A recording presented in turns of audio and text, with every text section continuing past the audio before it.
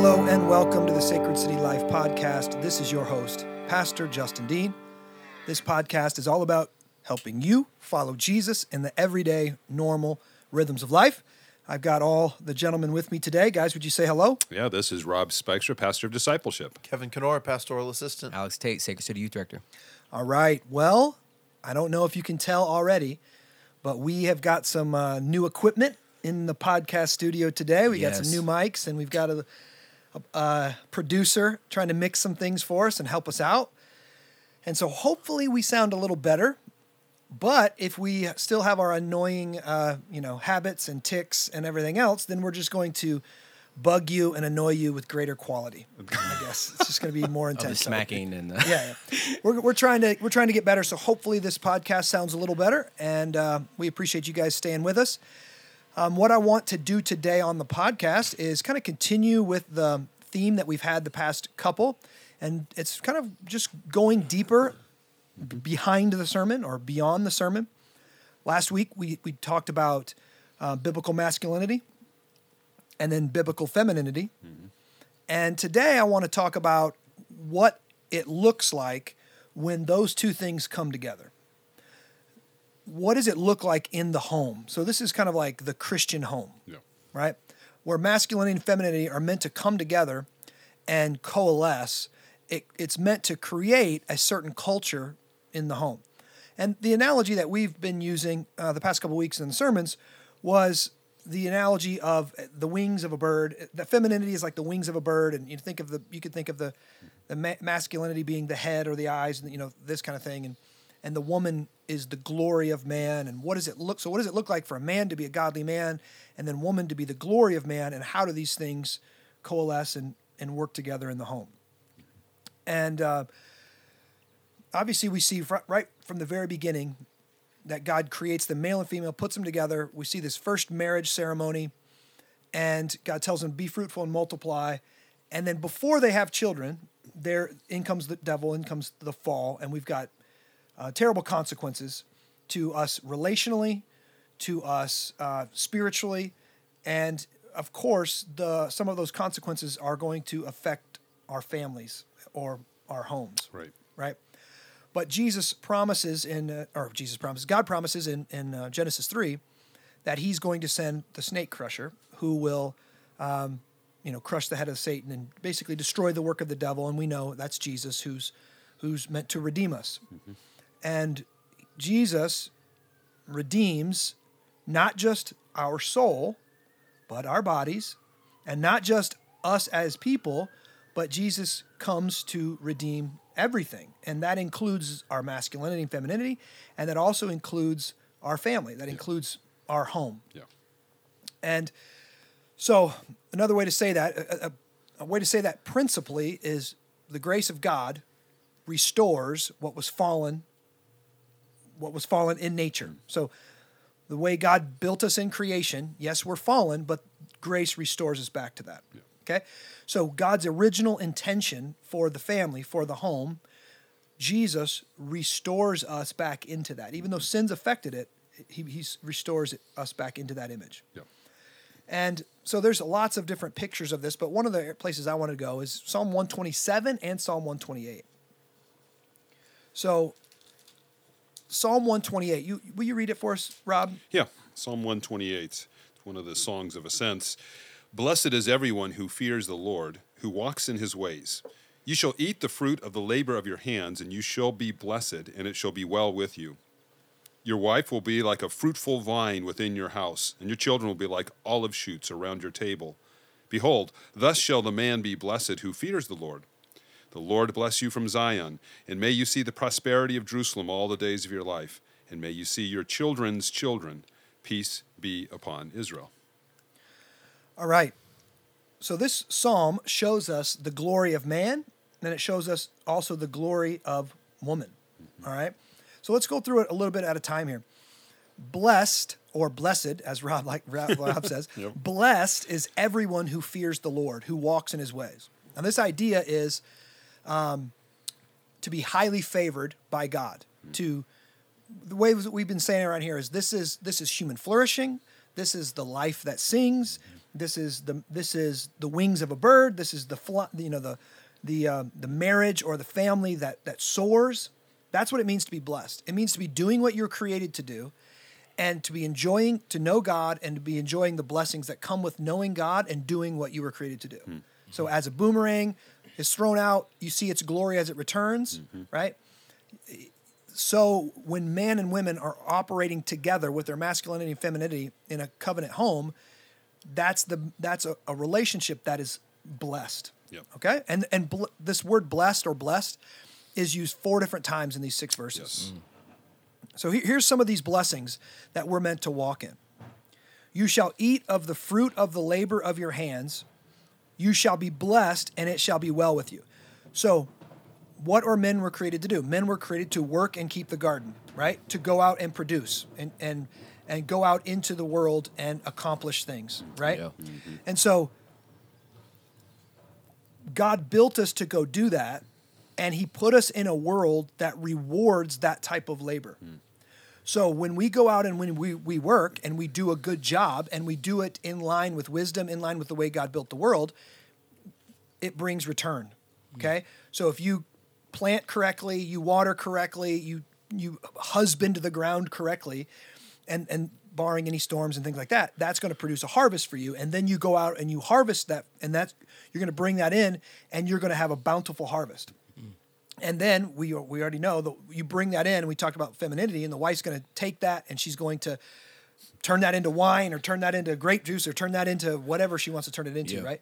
But this promises us the hardworking man is meant to go out there and make a living, and part of the blessed life is that you're going to eat the fruit of the labor of your hands. Mm-hmm.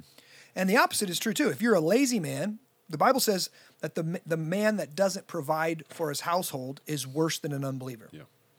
Right? So he's not blessed. He's not blessed. And his family won't be blessed because he's not doing what he's been called to do. Mm-hmm. So right away we see here, they're going to eat of the fruit of the labor of your hands. You shall be blessed. It shall be well with you. Now, I think it also, I'm not sure if you're going to go back to that who fears the Lord piece of it, but that it is certainly helping us understand what does it mean to fear the Lord. What it means to fear the Lord is to come under his authority, to recognize him as the one who is the authority giver, the one who gives us principles that if we live by those principles, blessedness comes, or being blessed comes. And we see this, as you were saying this, it just takes me right back to the Proverbs. The Proverbs have all these statements of truth that if we do these things, good things will happen, or if we don't do these things, bad things will happen. We won't be blessed. And those who recognize the authority of God in their life, that's the one who fears the Lord, who says, I will obey you because you are the Lord. You are the creator. You're the one you're the designer of a flourishing life. So I need to live my life in line with that. That seems to be helping us understand what fear of the Lord is. Yeah, we could say it's the opposite of autonomous thinking. Yes. Where autonomous thinking says, I'm here and I can do what I want with my life, with creation, and I expect good results.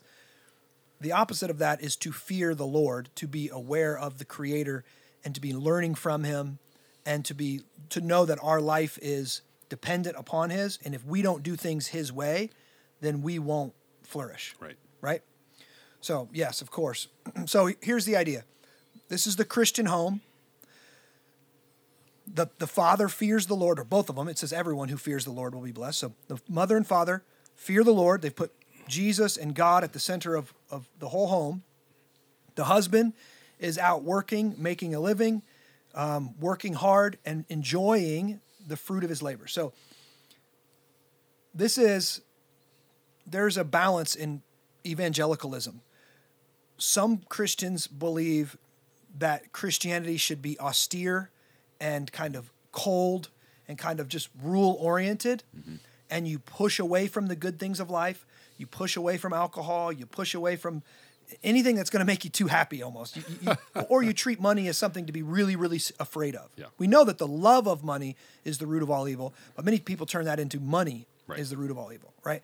And so they push away from, they even take vows of poverty and things like that, and they just don't enjoy the good things of life, okay? But then on the other side, we have the prosperity gospel that basically turns money into God, and they use God in order to get money, right?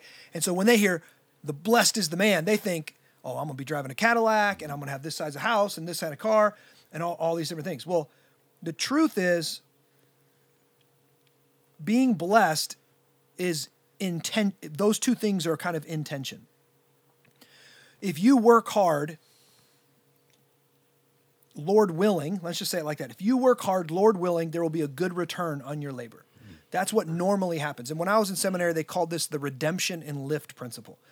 That every society that has embraced Christianity, as more and more people embrace Christianity, that society has risen in prominence because of the ethical values Christianity espouses, the frugality, the hard work, all of these different things that Christianity teaches. As more and more people embrace those, it lifts them up out of poverty. That's just what happens. That's normative.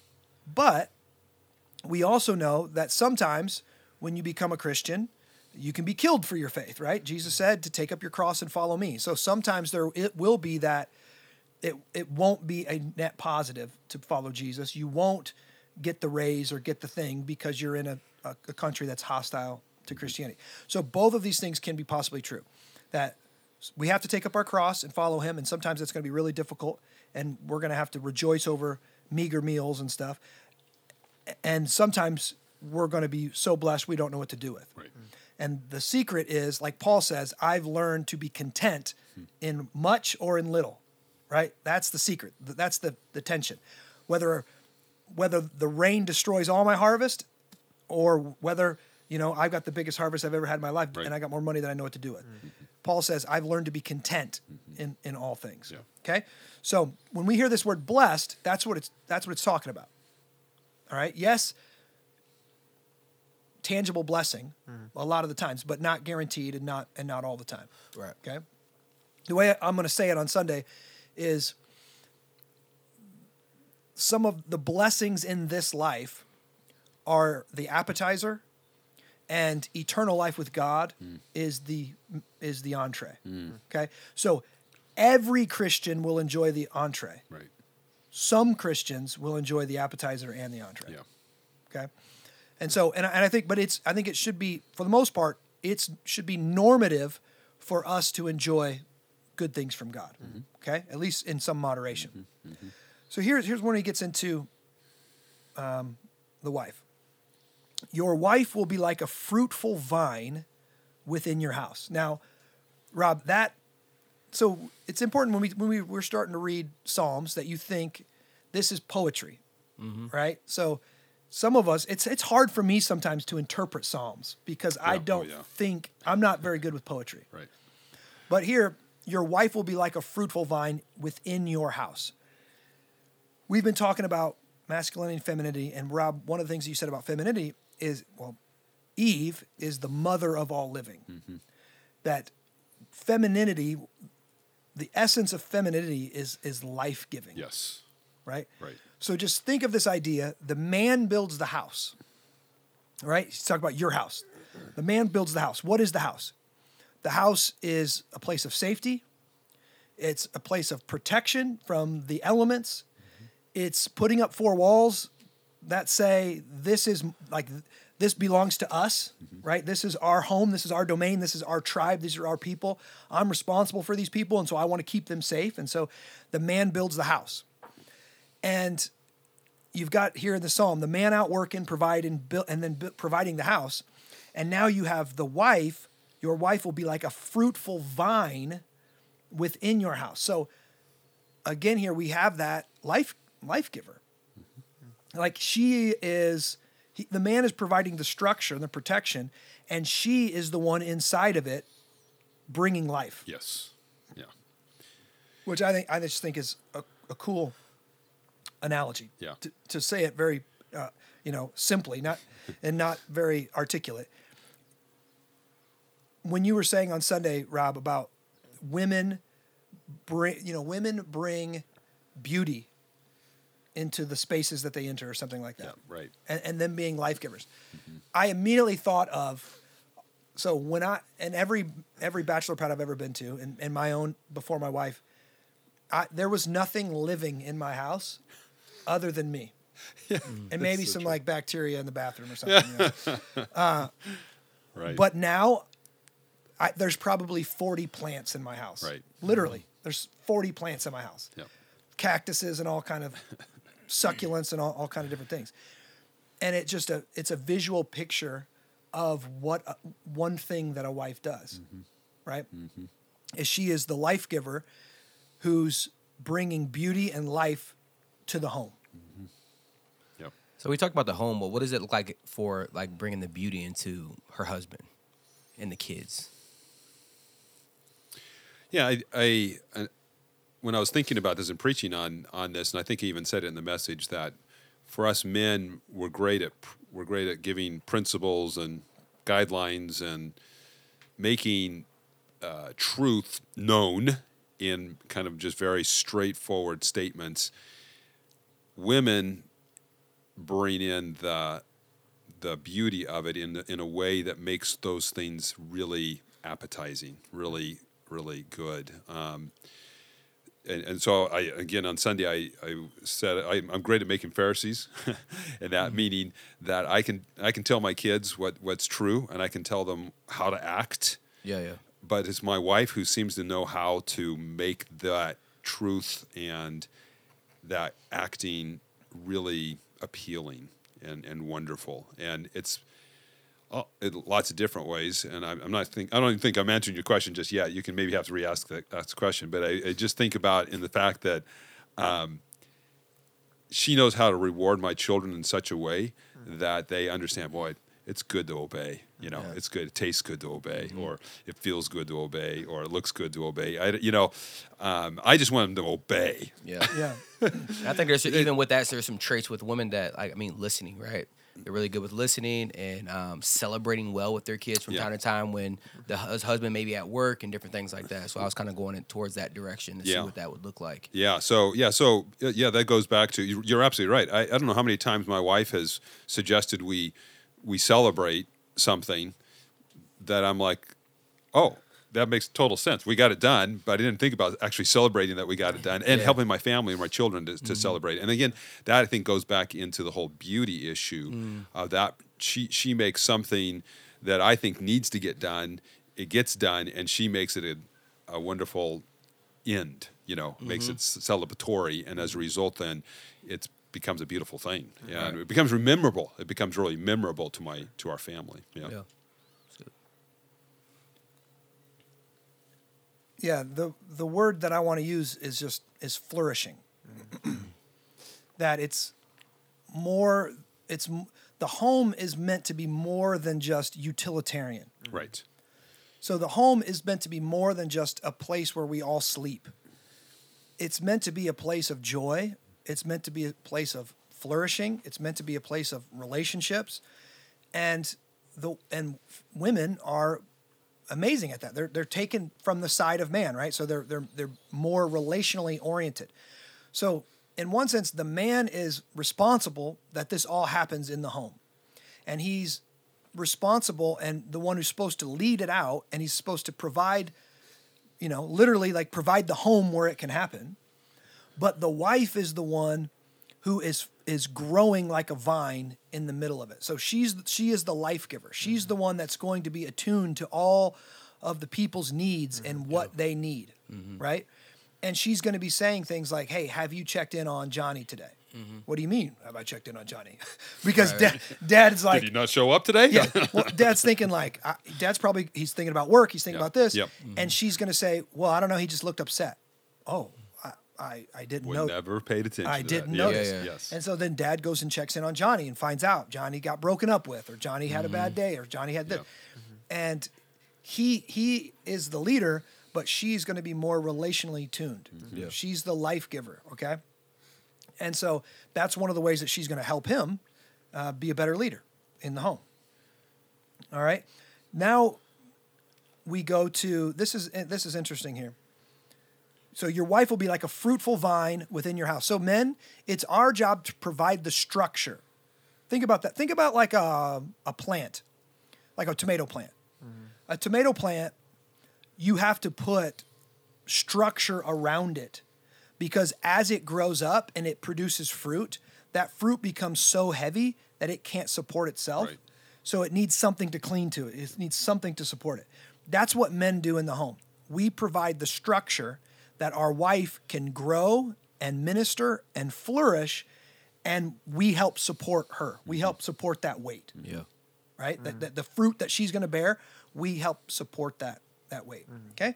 So your wife will be like a fruitful vine within your house. This is a blessing from God here. The man that's blessed, this is what it looks like. He's got a wife that's growing.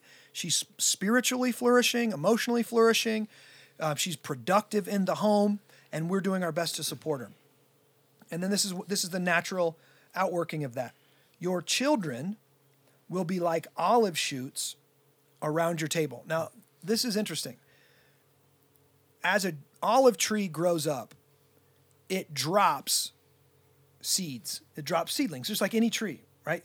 It drops seeds, and then what naturally happens is those seeds go into the ground, and here's what's interesting. They're meant to grow. Most of them don't. With any tree, most of them don't grow. Why? They don't grow because the big tree is still there, and all those seedlings are in the shade, and so they just don't grow because that big tree is still growing. But here's what happens: when that big tree dies,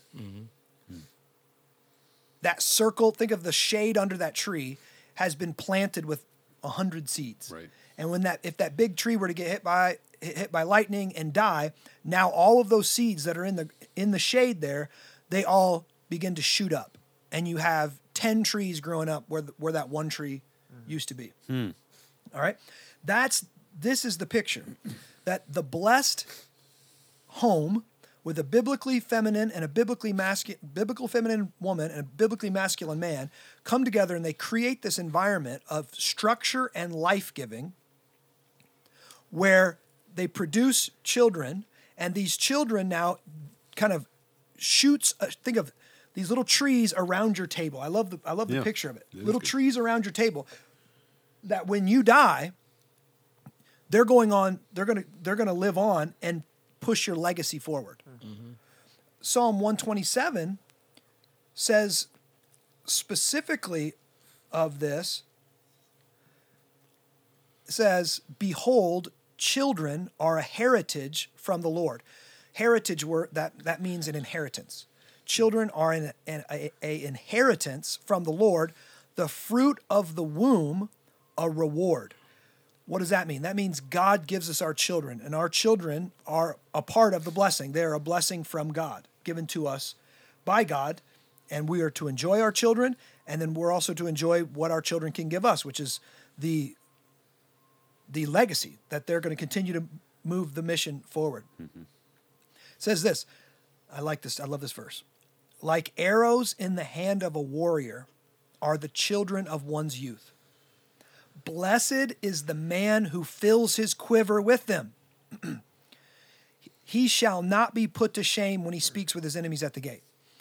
It's saying almost the same thing that Psalm 128 is saying. He's saying, blessed is the man whose quiver is filled with them. And the other one, it said, blessed is the man who's got olive shoots all the way around his table. Yeah. And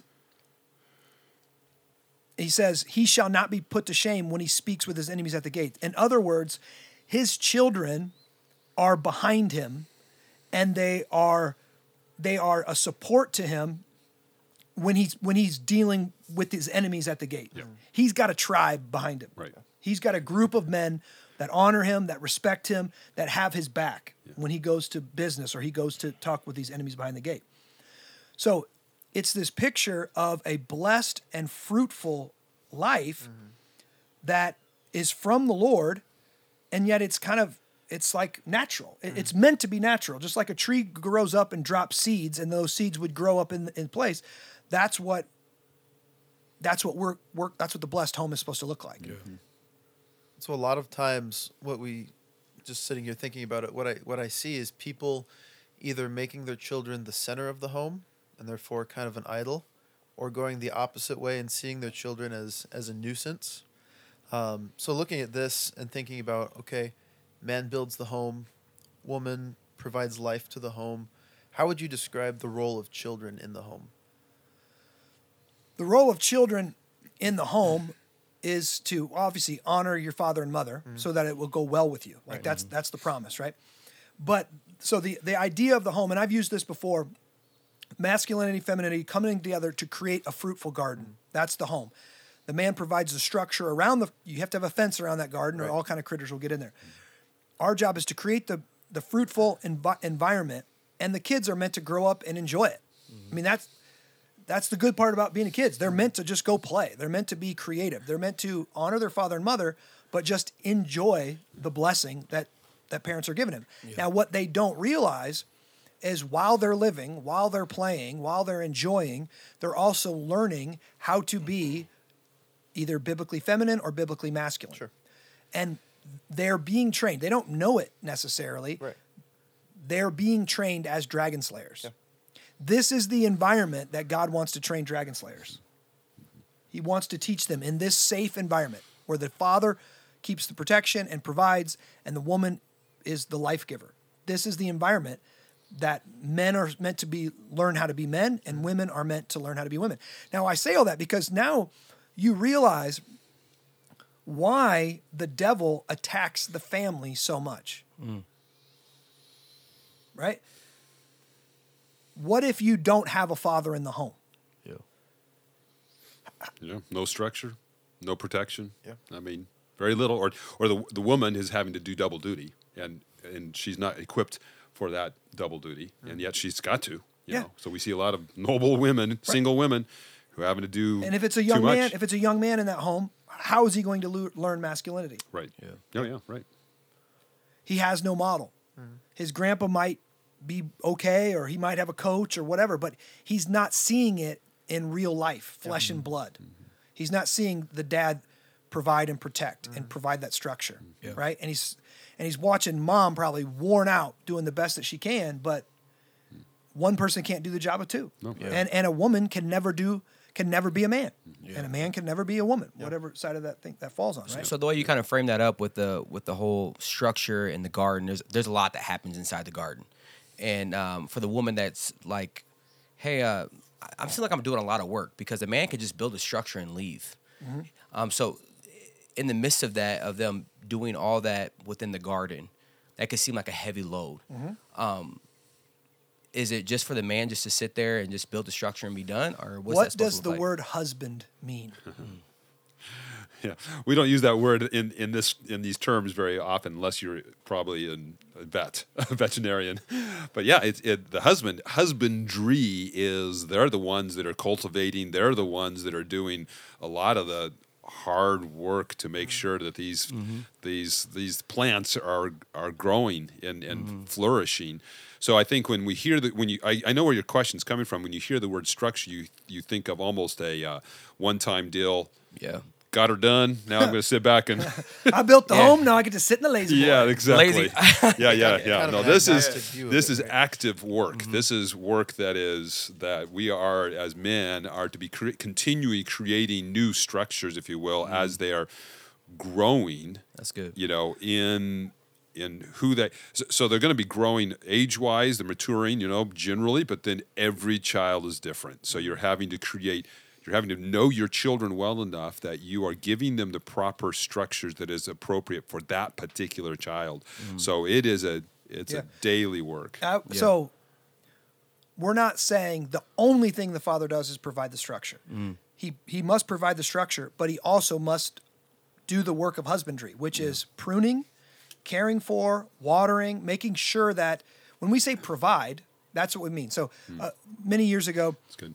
my neighbor had an apple tree, and it got decent apples, and my kids would always go out there and get apples from it and all this kind of stuff. And then one time she hired an arborist to come in, and he's basically a husbandman, to come in, and he basically cut the top off this tree and I came out and I was like, oh my goodness, he ruined this tree. And it was, I can't remember exactly when it was, but I was like, oh my gosh, I can't believe he just hacked that tree to death. And then the next year, that tree produced so much fruit, like the limbs were literally like hanging on the ground. It produced so much fruit. So he knew not only like what kind of structure must I provide. He knew, no, this part's got to be cut off. Yeah. I gotta limit some things. I gotta cut this part off and prune this part, and that will actually make things more productive. That's good. So a husband is also pruning, and we're called to wash our wives with the water of the word. That's of course being a sanctifying presence in the life of our wife, and reminding her of the word of God, and wanting, to remind her of our identity in Christ and all the things that the gospel teaches us. But it's also, we're to be pruners. We're to be sometimes men are gonna have to be the ones that say, honey, I don't think you should do that anymore. I think your relationship maybe with your own mom is getting unhealthy. Yeah. And I think you need to pull back from that. I don't think that's healthy anymore. I don't think that relationship with that person is healthy.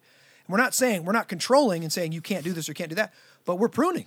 We're saying, I can see this from my perspective, and I want you to flourish, and this is preventing your flourishing. Yeah. And so the husband is meant to be the one that does that. Yeah, I'm not sure if we answered all your question there, Kevin, in one sense. I think we've really definitely answered the question of, you had said, well, what about a family that might see their children as kind of a nuisance? I think we've pretty strongly spoken into that they're actually, these are arrows that are going to be going out. And so we're responsible as husbands ultimately for their spiritual, health and growing and cultivating, kind of going back to within, Alex, what you were asking.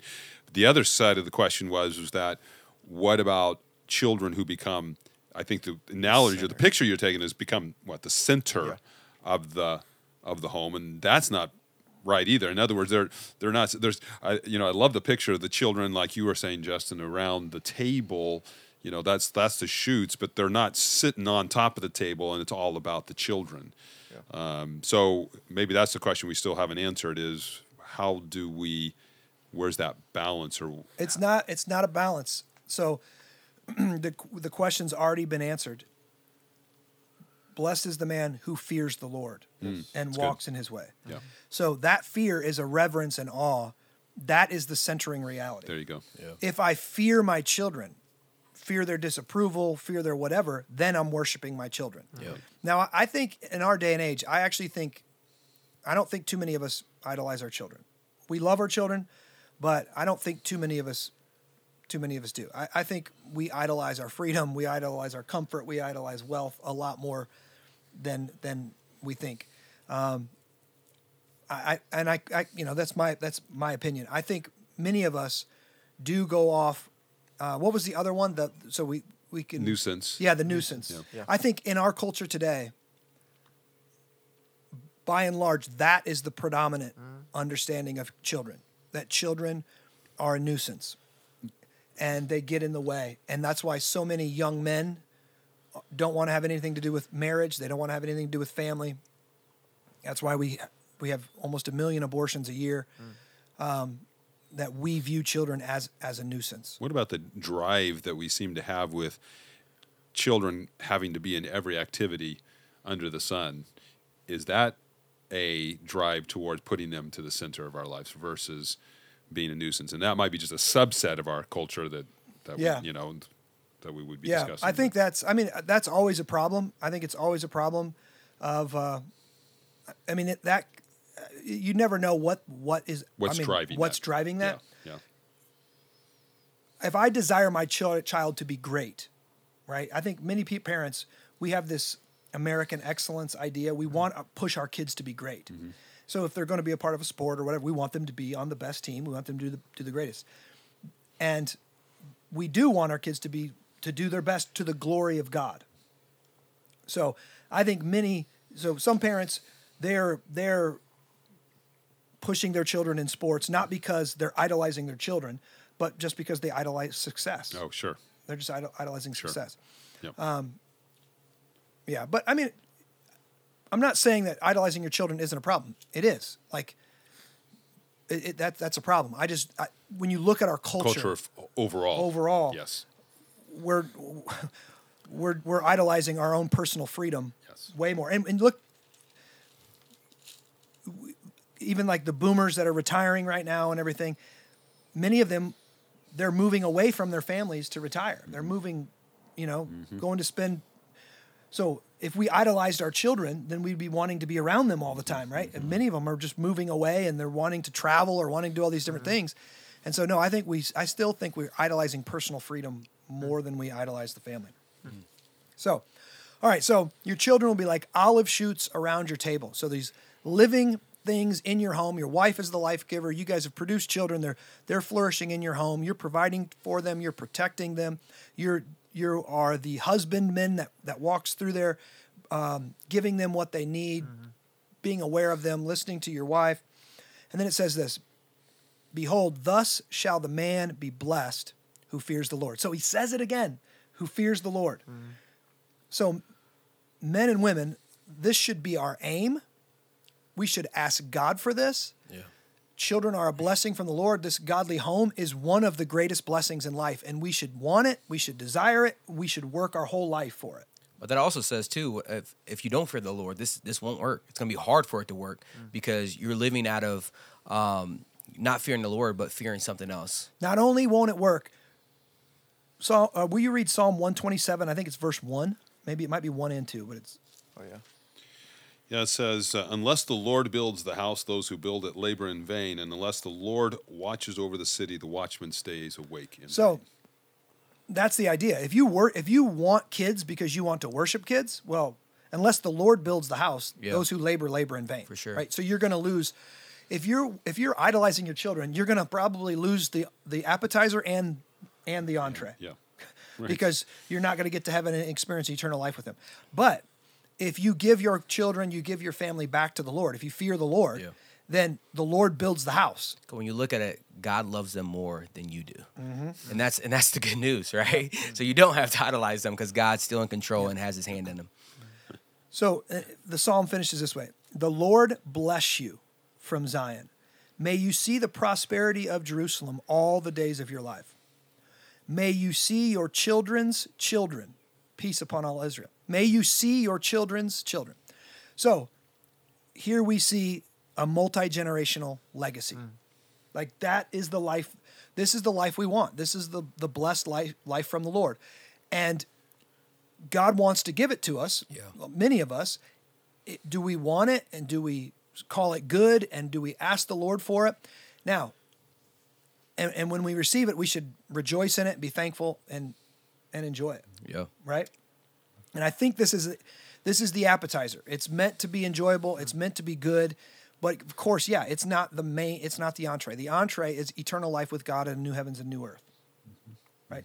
But we should be pursuing it and building it and working for it in our day-to-day life. So what do we say to the people that are like, man, I keep trying this, but I keep struggling, and I just feel like I continue to fail in this? What do we say to those people? Yeah, that's part of the process. That's part of the process is we are sinners who continue to sin, and thankfully the Lord has given us,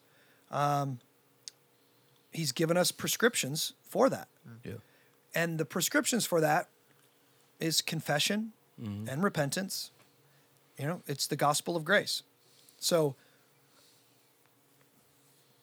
we know ladies are called to be life givers.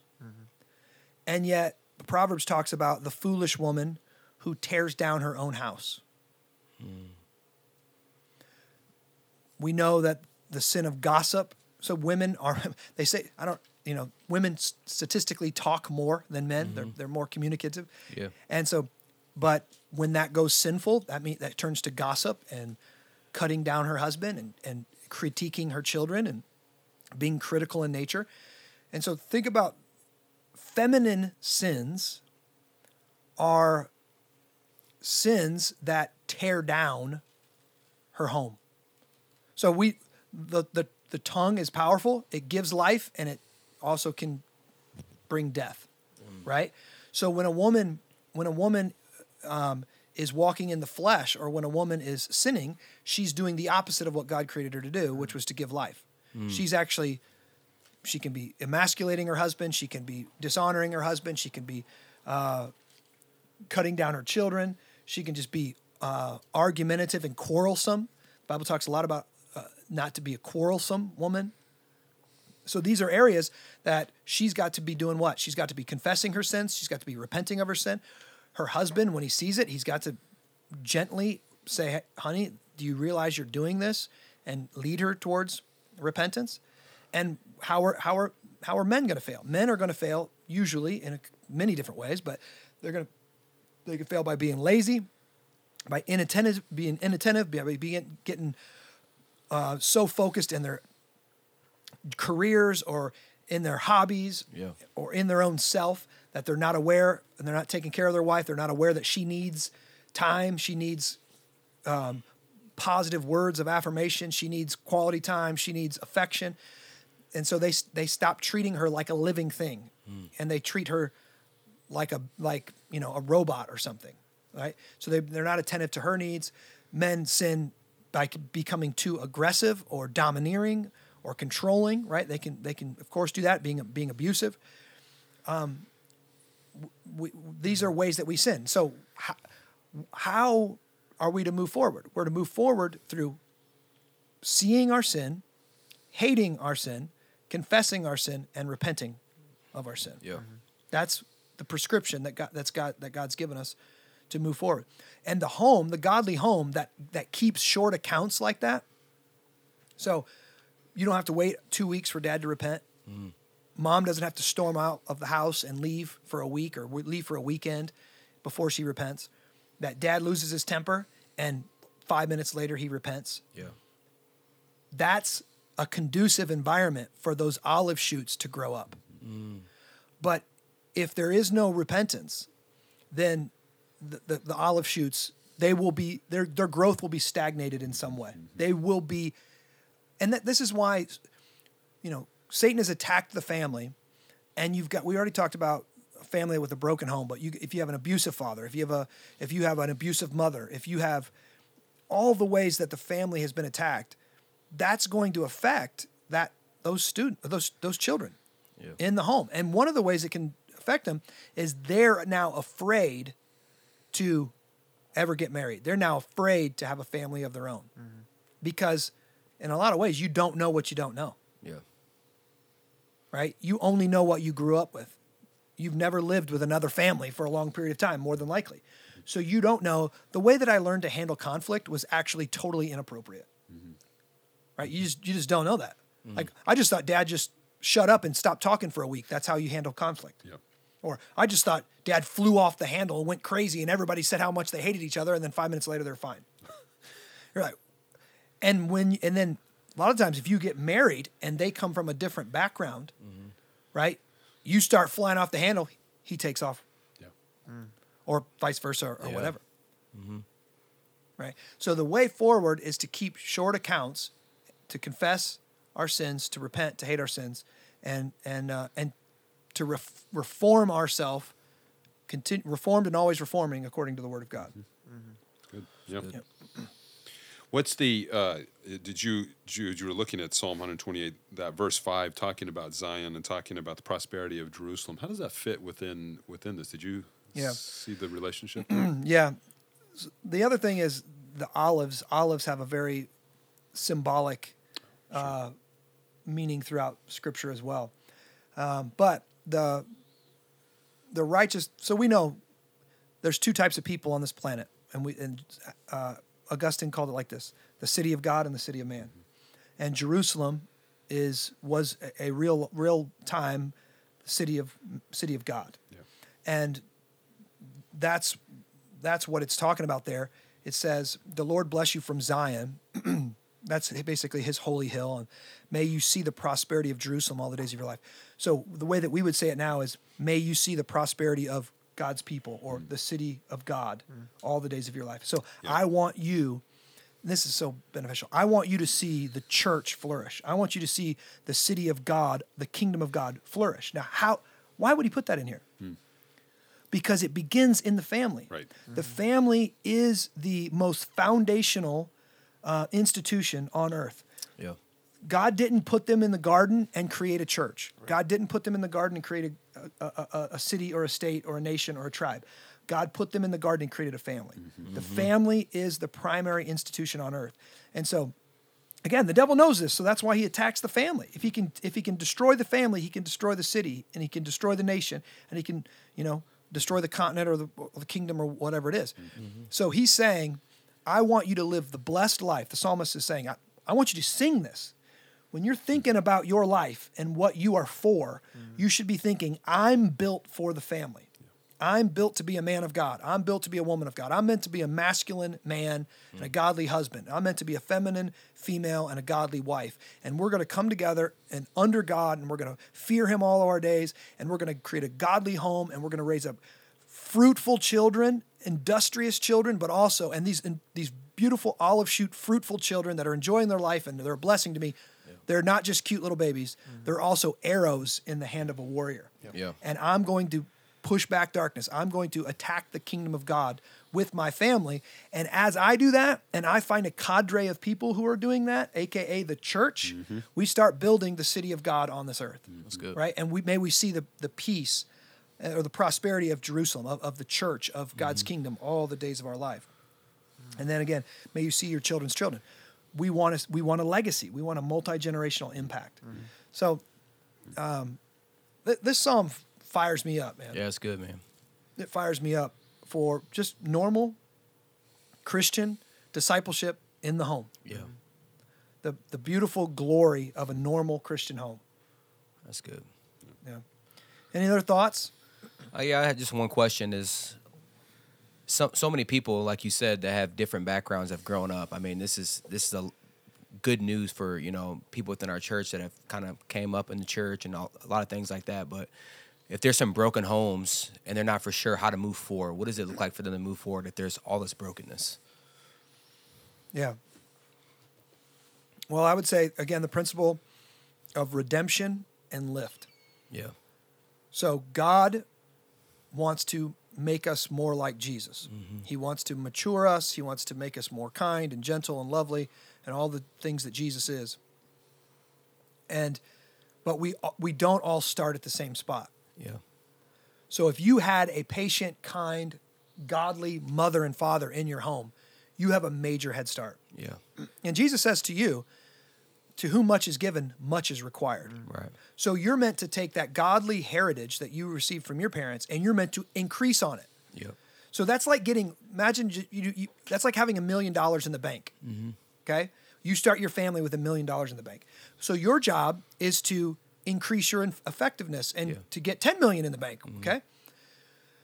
Well, if you didn't have that heritage, you start dead broke. Yeah. Or some of us, you start 10,000 in debt. I'm broke, man. Yeah.